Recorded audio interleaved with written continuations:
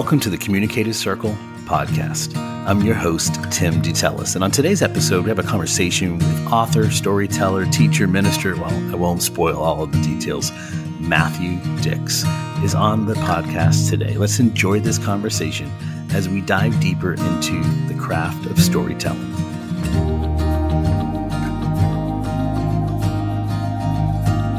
Well, Matthew, welcome back home. I guess I should say you've been on the road.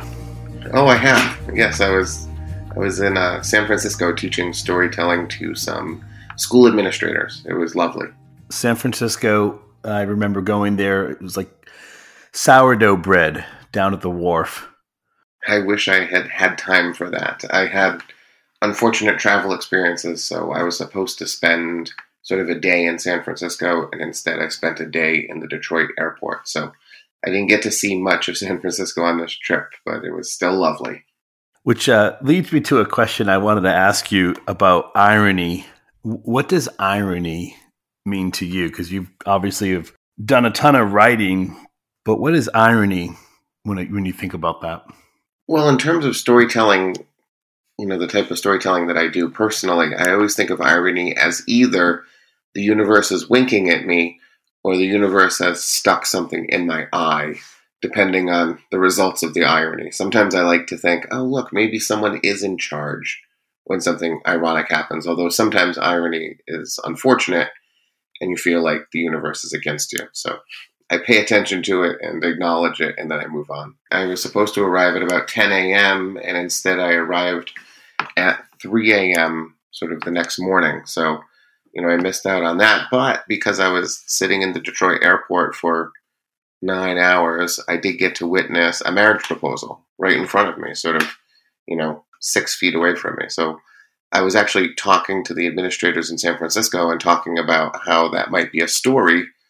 And I said, well, if we think about it, San Francisco is always going to be here unless the big one hits and they slide into the ocean. Like, it's a city that will always be available to me. But a marriage proposal, this truly beautiful moment between these two people who landed on separate planes, who hadn't seen each other in 6 months and came together right in front of me, that's a once in a lifetime, you have to be there moment. I don't know if it was really worth all of the time I spent on planes and in airports, but it might have been. That's the sort of relentless positivity that makes my wife crazy that I sort of try to imbue in my life whenever possible. You actually mentioned about this finding what's your story about, and you just kind of tapped into something there, what's the what? Is it that one-time event? Is it that this will never happen again? Well, in that case, yeah, for sure. When I'm trying to find the what, it's often a matter of telling myself the story, sort of the uncrafted version of the story. And, by placing myself in that situation and by trying to see as much as I can in my mind's eye, I'm often able to find the thing that I might not see initially, or the thing that I kind of know intrinsically, but, haven't found the wisdom to speak out loud. It just happened to me with a couple other stories that I was sort of stuck on. They weren't stories in my mind. They were these interesting moments that were lingering in my mind that I couldn't sort of get out. And in both cases, I told myself the story. I said, well, I'll just tell myself what happened and see if there's anything actually there. And in both cases, I found these really wonderful things that I'm so excited about telling as soon as I can, because they're just the kinds of stories that I get thrilled to stand in front of people and talk about. In storytelling, it's commonly said it's a story about what does X want, right? This protagonist wants something. But in a lot of your storytelling, I notice it's very much more, what does X become? Yeah, or what does X realize, right? One or the other. So talk to me a little bit about the difference between a wanting character versus a realization, awareness, becoming, because that emotion is a very deeper emotion than just, oh gosh, I overcame some conflict. Yeah, I think the wanting is a plot-driven storytelling element, which is something I think about when I write my novels. What does my character want? I think in real life, if we sort of start looking for wants or, overcoming obstacles and things like that, we look at our lives in terms of what we're doing, and, we try to sort of turn our lives into a novelization of, what it really is. I think most of the stories that happen to us, most of the things worth speaking about, they actually happen in our heads.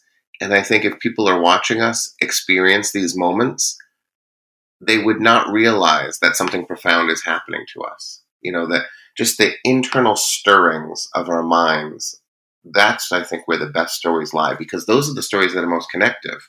If I tell a story about a want or having to overcome something, that's a lot harder for me to connect with an audience, because it is less likely for them to have the same want or for them to want to overcome the same obstacle. But I think sort of those moments where we suddenly realize something, or we think differently, or we slightly change as a human being, those are things that I think people understand deeply. And that's why I think the stories that I tell resonate a little bit better, because I'm speaking about things that other people can relate to, understand, or even if it's not their understanding, the nods I get when I perform, and like the whole audience will just nod at me. And I know the nod is either I feel the same thing you feel, or I know someone who has experienced the same type of thing you're talking about. And both of those are great. Is that the audience looking at you as kind of somebody they want to see win in that situation? Is there a sense that maybe people look at you and go, he's vulnerable, there's authenticity? What is it, the connection on a deeper level? Yeah, I don't think it's winning, though, because, I have a lot of stories where I am definitely not the winner. I have stories where I say, essentially, it did not work out, or I thought I was better than I was. And those stories, people nod at me all the time. I think that is a much more universal feeling in people, is that I'm not as good as I had hoped, or I am not as good as anyone thought I was. I'm an imposter.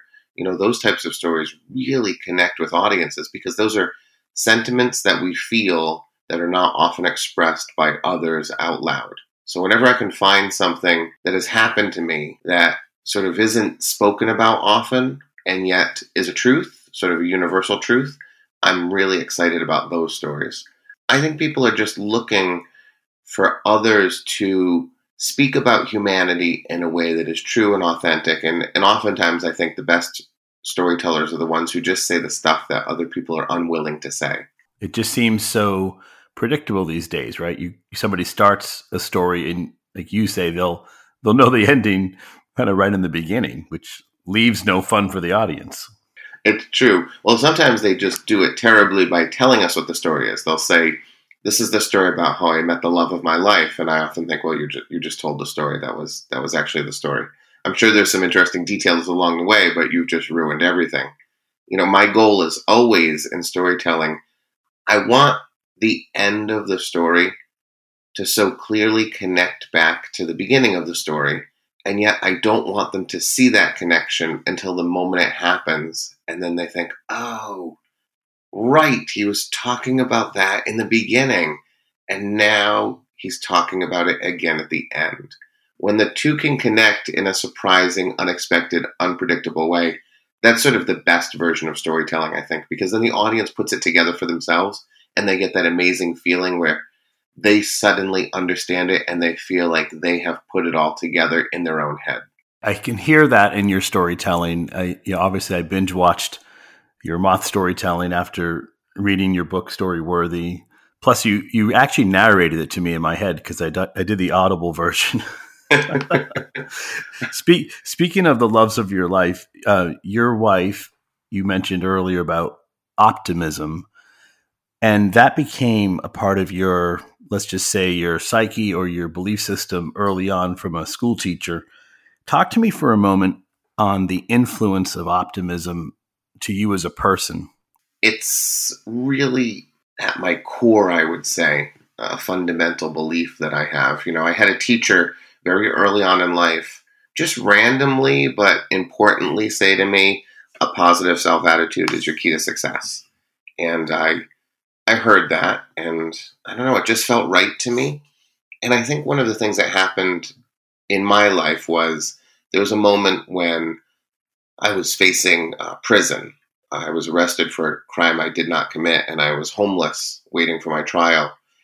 And, during that time in my life, I discovered that the absolute worst thing that you can ever lose in life is hope. once hope is gone, really everything else becomes meaningless. And I remember that there was a period of time, it might have been about a week, when I lost all hope. And I just thought, I'm never going to live in another house again. I'm probably going to be in prison. And this is it. I'm 21 and I'm cooked. This is it for my life. And I managed to get out of that situation. I managed to find a little hope, and I found a little help. But through that process of sort of getting back on my feet, I think I found a lot of optimism. The decision to look at things through a positive light as much as possible. The refusal to allow sort of a lot of the negative things in my life to be negative if I could somehow flip the script. And that has just grown over the years, in a way that my wife has watched grow. She's been with me now we've been together for 17 years. And I was a very optimistic and positive person 17 years ago. But today, she says, it's sort of gotten a little ridiculous. I'm constantly looking for the bright side. I'm constantly trying to turn everything that is in my life to something much more positive, like that Detroit airport incident. I lose a whole day in San Francisco. I get to see a marriage proposal, and I think there are some people who will say, wouldn't a day in a city have been worth more than a 9-minute marriage proposal? And maybe that's true, but why would I choose to think that way when I can instead think the other way and be a happier person? So, it might be aggressive, and it might be a little relentless, and it might be a little annoying, but I think it's the way to be. I think I'm just a very happy person because I'm constantly looking for these things. And talking about your kids, you had mentioned in your book about it's not the role of the parent to ever be mean to your child. You talked about an incident where you sat in the car, you were upset, right? Windows closed, and you may have expressed something audibly in the vehicle, but nobody heard you, and the kids were out there somewhere. I'm not laughing at what happened. I'm laughing at the moment of being a dad, thinking sometimes you want to grab them by the neck and express, but you have chosen a very interesting, I guess, premise, which is don't be mean to my kids. Is optimism at the core of that? Maybe, yeah. I think very truly at the core of it is an evil stepfather who was mean to me, throughout my childhood. So, sometimes I think the negative example is often the best example. You watch someone do something and you think, I'm never going to do that. I think what it is I understand what it feels like to be treated in that way. If you grow up and your parents are never mean to you, if they never really belittle you or berate you in a way that is, profoundly awful, then you don't know what that feels like. And I think you're actually more likely to do it because you don't understand what it would feel like. So if your kid is miserable and horrible, you might look at your toolkit and say, well, I'm going to go with belittling today. I understand how awful it is. So if I have to yell at my kids, I go in my car and I close the doors and I yell at them in a way that they can't hear, and yet I feel better in the end. So in storytelling, the part of this example that really, I think it speaks to me is the memory, right? You're embedding in somebody's mind and heart a memory. And you're trying to pause that memory for your kids, not to have such a negative impression. But yet in your storytelling, you're 100% authentic, and you're giving them a memory. But your audience, you definitely shock them. That's one of the parts of your storytelling. You use the term unpredictable, but to me, it's almost an element of surprise. When you bring your audience to that point of shock or surprise, what does that vulnerability mean to you? Because as a storyteller, that's one element you're definitely free, I guess, with. You're free to say, here I am. Here's all the good, the bad, the ugly.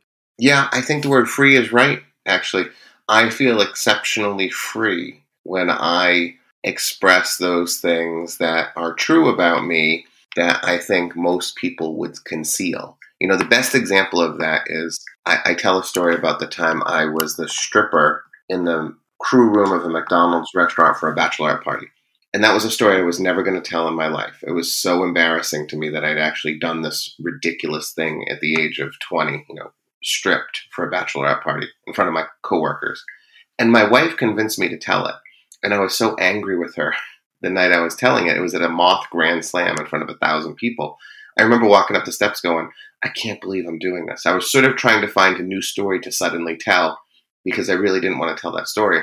as soon as I began telling it on stage, suddenly every ounce of shame and embarrassment was gone. I just suddenly felt like there's nothing wrong with this, and everyone is laughing and enjoying it. And they're not laughing at me, they're laughing with me. Sure. And that was such a lesson for me. And it's something I always talk to people about. I say, as long as you didn't like hurt an animal or hit a woman, as long as you didn't like kick a child in the teeth, you can say almost anything and people will embrace you for it. And so that vulnerability for me is freedom. It's freedom to be able to say whatever I want, to be able to tell people what my life is like, what's going on in my head, and the knowledge, most importantly, that people are going to accept it, appreciate it, and oftentimes love it. I know you do not script 100%. I mean, you've done, over half a dozen TEDx talks. You never script anything.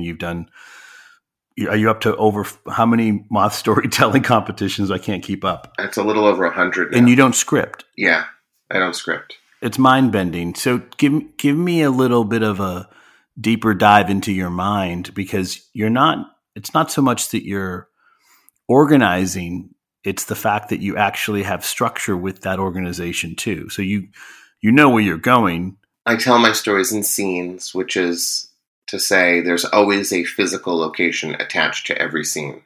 So when I'm remembering how my story is going to be told, I'm remembering place to place to place. I have to go here, then I have to go here, then I have to go here. So those become the scenes of the story. Oddly, there's often 7 scenes in most of the stories I tell. I don't know why, but that just seems to be the case. And then in my mind, oftentimes, I imagine those scenes as circles. For me, it's actually a concentric series of circles that work to the middle. It doesn't need to be that way. That's just the way my brain sees them. Kind of like a spiral? Yeah, like a spiral, like a shell on a snail. They move to the middle. And each one of those circles, the size of the circle is determinant based upon how big the scene is. So if it's a small scene, it's a small circle. And if it's a big scene, it's a big circle. That helps me sort of just remember the nature of that scene. And then weirdly, sometimes those scenes have color. So, if it's a scene like a time in front of a Best Buy when I get a fight with a guy, that scene, the fight, I almost punch him, that's a red circle for me. That's oh, here comes the fight. If it's a sad moment, if it's a moment where I suddenly realize I've let someone down, that's a blue scene. That's a blue circle. Sometimes circles don't have any colors, but that's just a weird way that my brain works in terms of remembering where to go. I don't sort of put words into those circles. I just it's sort of like a lens into that location. If I'm thinking about the scene where I strip in the crew room, if I look at that circle, it's just a window into that break room, what that break room looked like, and the people sitting in there. I remember it. I don't memorize it. So, if you hear me tell the same story twice, you're going to notice that it's going to come out differently.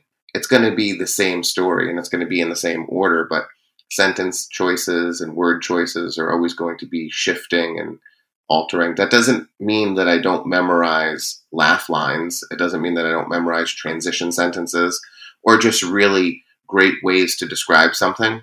But the great thing is if I forget all of that, I can still tell my story. I can miss a laugh line. I can even blow a transition and I can still get to the next scene in a slightly clumsy way in my mind. But what I've discovered over the years is nobody really cares. The perfection that storytellers attempt to achieve, particularly if they're scripting their stories, no one gives a damn about it. There's a storyteller in New York named Danusha, and English is, I think, her third language. I think she speaks Polish, Russian, and then English. Her nouns and verbs don't always agree properly, and I'm sure my vocabulary is far more expansive than hers, and yet she kicks my ass in storytelling competitions, because it doesn't matter the quality of the sentence. It matters the decision-making of the storyteller and their willingness to share things that are important and authentic and vulnerable. That's really what storytelling is about. So let me take you on a side step to something I think you're, let's just say, intrigued with. Comedy. Is that a form of writing? I know you have said storytelling is harder than telling somebody a joke, but you seem to be kind of like this closet comedian that you do like writing comedy. Yeah, it's true. I've been doing stand-up, or I was doing stand-up before the pandemic. Yeah, I enjoy it, and yet it is far more terrifying than storytelling will ever be for me. But you do mention that storytelling is more challenging than comedy, but it's terrifying for you. Is it because the audience has to react immediately? Well, the audience has to react in an expected way. So I think storytelling is harder for me. It's actually harder for most other people because it requires vulnerability, and that is really hard for a lot of people. I've discovered over the years, I'm just a person who says everything, and it's just always been the way I am. So, when a woman in a workshop who knows me well once said, I'm the bravest person she had ever met, I had to quickly correct her and say, I would agree that other people are brave when they're vulnerable on stage, exceptionally brave, but it doesn't require any courage from me. It's just something I automatically do. When I do comedy, I have to get a laugh. In storytelling, my goal might be to make them cry at the end of the story, but if they don't, they can still enjoy the story. They can still say that was super entertaining. I really enjoyed that. But you can't do that in comedy. In stand-up, people can't go, well, I didn't laugh, but it was entertaining. That's really not a thing. Right. So it's the expected response that you must achieve in order to be successful that makes it terrifying for me, which is why I did it. I try to run at the things that I'm the most afraid of. I think that's always a good choice in life, although it's a challenging choice in life. So your storytelling being a time travel experience for people, you bring up the element of present tense. That was profound for me, that you speak not so much looking backwards, but actually putting people in the moment. Do you have a tip on that in regards to language choice or word choice? Well, the good news is nobody really notices if you shift tenses too much.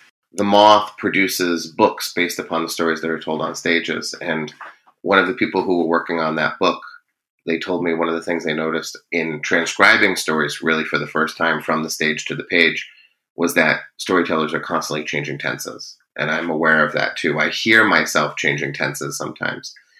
I think the present tense is a wonderful way to tell a story. I do think for some people, you sort of have to get used to it. You have to practice it so that you automatically fall into present tense. Because I've met many storytellers who say, Matt, I've been telling stories in the past tense for the last 47 years. You now want me to shift to the present tense? I can't do it. And I say, that's fine. Most people expect you to tell a story in the past tense. So if that's what you have to do, please do that. But when you can tell it in the present tense, boy, it does put people in the moment. It makes it almost trick the brain into thinking it's happening right now. And it also affords you the past tense. If you're in the present tense and you want to go into backstory, you can shift to the past tense and it feels much more natural. And then you can come back to the present tense as a signal to the audience that we're not in backstory anymore. Now we're back in the main story. But if you start in past tense, you can't really shift to present tense. That's an awkward transition that audiences will notice, and it feels a little crafty and silly. It's a way I have always told stories. So for me, it's easy to say you should do it this way because it's something I am just accustomed to. It does take practice. I want to bring up one thing about a takeaway I had from your book, which is that a story is like a coat. Yeah. Do you have any, I guess, thread or buttons that you use intentionally to help the coat be a little heavier? The thing I like to do the best is to end the story before the audience wants me to end the story. I say a story is like a coat because when I tell you a story, I put a coat on you, and the harder it is to get that coat off, the better the story. Right. Essentially, are you thinking about me a year later? Did I tell you a story about a McDonald's break room, and when you're in McDonald's, suddenly the idea of me stripping in the break room comes to mind? That's a great coat, right, if it stays with you for a year. One of the things I really like to do is to just cut my story off a little short so that there's still things to be wondering about when the story's done. I think that increases the coat-like nature of a story. Books, by the way, are the same way. That's where I discovered sort of this trick. When I was writing novels, I always end my novel like 10 pages before the audience really wants me to end. And then what happens is I get like teenage girls in Mexico translating their Spanish to English so they can write to some middle-aged white guy in Connecticut to find out what happened to a fictional character who doesn't really exist because I ended the book a little quicker than they wanted me to. And as soon as I get that, I know, boy, well, there's a bunch of teenage girls in Mexico who are apparently reading my book, probably for school, and now they're being bothered by it. Now they can't get it out of their head. And that feels like an enormous success for me. So I try to do the same thing when I'm telling stories out loud. Let me ask this as we wrap up. Is there something you're looking forward to? Because obviously, you've checked off a lot of bucket list experiences. I don't think of them that way. I don't think of them as bucket lists because I have a terrible existential dread. I think about death all the time and it terrifies me. So I feel like a bucket list is a dangerous thing for someone like myself to have, because every time there was a check, I was getting closer and closer to the end, and when I run out of things in my bucket. So it's why I don't quit anything ever. I'm a wedding DJ for the last 23 years, and I've done one wedding this year. And my wife says, are you going to wrap this up now? And I say, well, if I quit being a DJ, it means I take one closer step to death. As long as I continue to be a DJ, then I don't take that step. And that's honestly how my brain works, which is stupid, I know, but protective of my psyche. It sounds very similar when you mentioned that about the DJing. You haven't let go of teaching, when your wife would say, hey, you could go build maybe a bigger career somewhere, but the reality is the teaching is so fulfilling. Yeah, I just had a business meeting with some people who sort of helped me with my finances and everything, and my wife was in the meeting too, and they were all basically trying to convince me to quit teaching. They said, you're losing money every day you go to school. You should be doing something else. But I love teaching, you're right, and I can't let go of it. I keep a lot of things in my life going at the same time. To answer your original question, I'm working on a 1 hour, and probably it's going to be a 90-minute solo show that I'm pretty excited about, that I'd like to roll out. I'm also writing a musical with someone right now that I'm thrilled to be writing. It's this really, I don't know, I think it's going to be great. We're writing a musical where I am essentially trying to convince my musical partner. It's a two-person musical, and I don't sing, which makes it more challenging. I'm writing a musical where I'm trying to convince her to be vulnerable, which is something really hard for her. And the goal every night would be she would say something that she's never said before at the end of the show. But there's no guarantee that she will, because if I don't convince her over the course of the musical to say the thing that she's never said before, she doesn't have to say it. And so every night will be slightly different. And there's a lot of improv involved, and we involve the audience and all these things. So I'm pretty excited about that. There's always a lot of stuff going on, but that's good. So you're going to stick with teaching? I actually received an email yesterday, which was my business people's summary of the meeting. And in the summary of the meeting, it said, Matt agrees to teach for 2 more years. And I looked at that sentence and I said, that's not what I agreed to. I agreed to reconsider teaching in 2 years. I just like kids a lot. Maybe the pandemic, if it keeps rolling and every day I have to teach in masks for the next 5 years, maybe that'll do me in eventually. But it didn't do me in last year. I had the best teaching year of my life in the middle of the pandemic. So I can't see why that can't be the case again. So in closing, is teaching the elephant for you? Maybe. It's the thing that I was successful at first, in terms of being a person who wanted to work with words. When someone says, what do you do for a living? When I play golf, so they add someone to our threesome, and I by the second hole, they say, what do you do for a living? It's always a very challenging question for me. I always say a teacher, and then my buddy who's playing with me says he also writes books, and then someone else says he also stands on stages, and he consults, and he's a minister, by the way, if you want to get married, stuff like that. Well, I just work with words, whether it's words that I'm speaking or words that I'm writing. I'm just sort of very interested in words and sentences. That is what I do. And the first thing that allowed me to do that was teaching, standing in front of other human beings. All I do is storytell all day to my students. It might be a story about long division, and it might be a story about the Boston Massacre. Essentially, I'm just constantly talking to those kids, and I'm constantly trying to entertain them because they're 10 and they're in school, and I think school should be fun before anything else. And I think one of the ways to make school fun is to be an entertaining human being in front of your audience. And every day I have an audience of 20 to 24 10-year-olds, which is a really difficult audience, perhaps even harder than a stand-up audience. And I have to entertain the hell out of them, or they misbehave and don't learn. It's the thing that I adore doing. And now it's not so hard. It's nice to be able to do something really well that you're appreciated for, and yet it doesn't kill you to do it. It's not a heavy lift anymore for me. After 23 years and 18 years in the same classroom, things are not as challenging as they once were for me in teaching, and that makes it nice too. There's definitely something that they're teaching you in return, it sounds. So, well, I'll leave you with this, Matthew. Did you put that wedding proposal in your homework for life from the airport in Detroit? Oh yeah. That was a huge homework for life day, that Detroit airport, which is to say something, right? You get stuck in an airport for 9 hours, and I probably ended up with 10 items in my homework for life from that day. I don't know how many of them are going to be stories, but the wedding proposal one's absolutely going to become a story that I tell on stage. But the other ones are things I'm certainly never going to want to forget. I don't want to forget that the Detroit airport has live music all day long, and it's really delightful for about 2 hours. And then you want to strangle the trumpeter. You want to put an arrow through the heart of the piano player, because after 9 hours, you don't want to hear it anymore. You're just tired of it.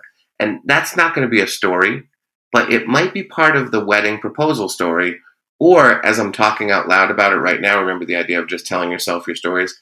As I speak it out loud, I realize that's a bit for stand-up. I could absolutely turn that into a 30-second bit about the Detroit airport and probably music in general, in terms of how lovely music can be until it becomes something that wants to kill you. Right. It becomes torturing. Yeah. But I can already feel the beats of that. I can already feel as I'm saying it, I'm like, oh, this could be funny. I just think it's so important when it comes to our homework for life that we don't judge what we're putting on the page or the sheet or whatever you're using to collect these memories. So often I used to judge it and say, well, that's not going to be a story. Why would I write it down?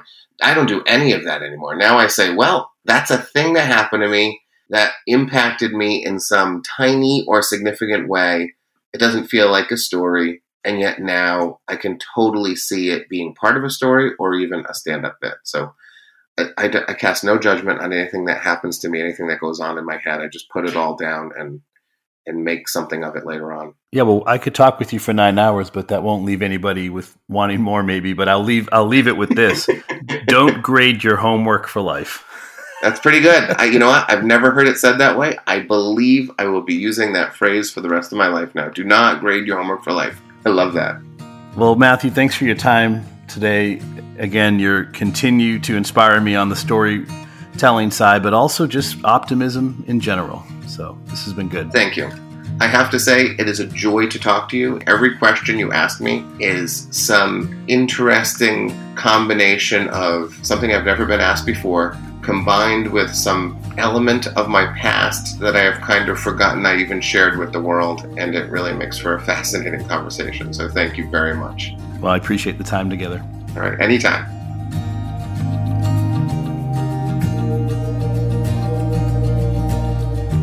To find out more about Matthew Dicks, simply visit MatthewDicks.com. That's MatthewDicks.com.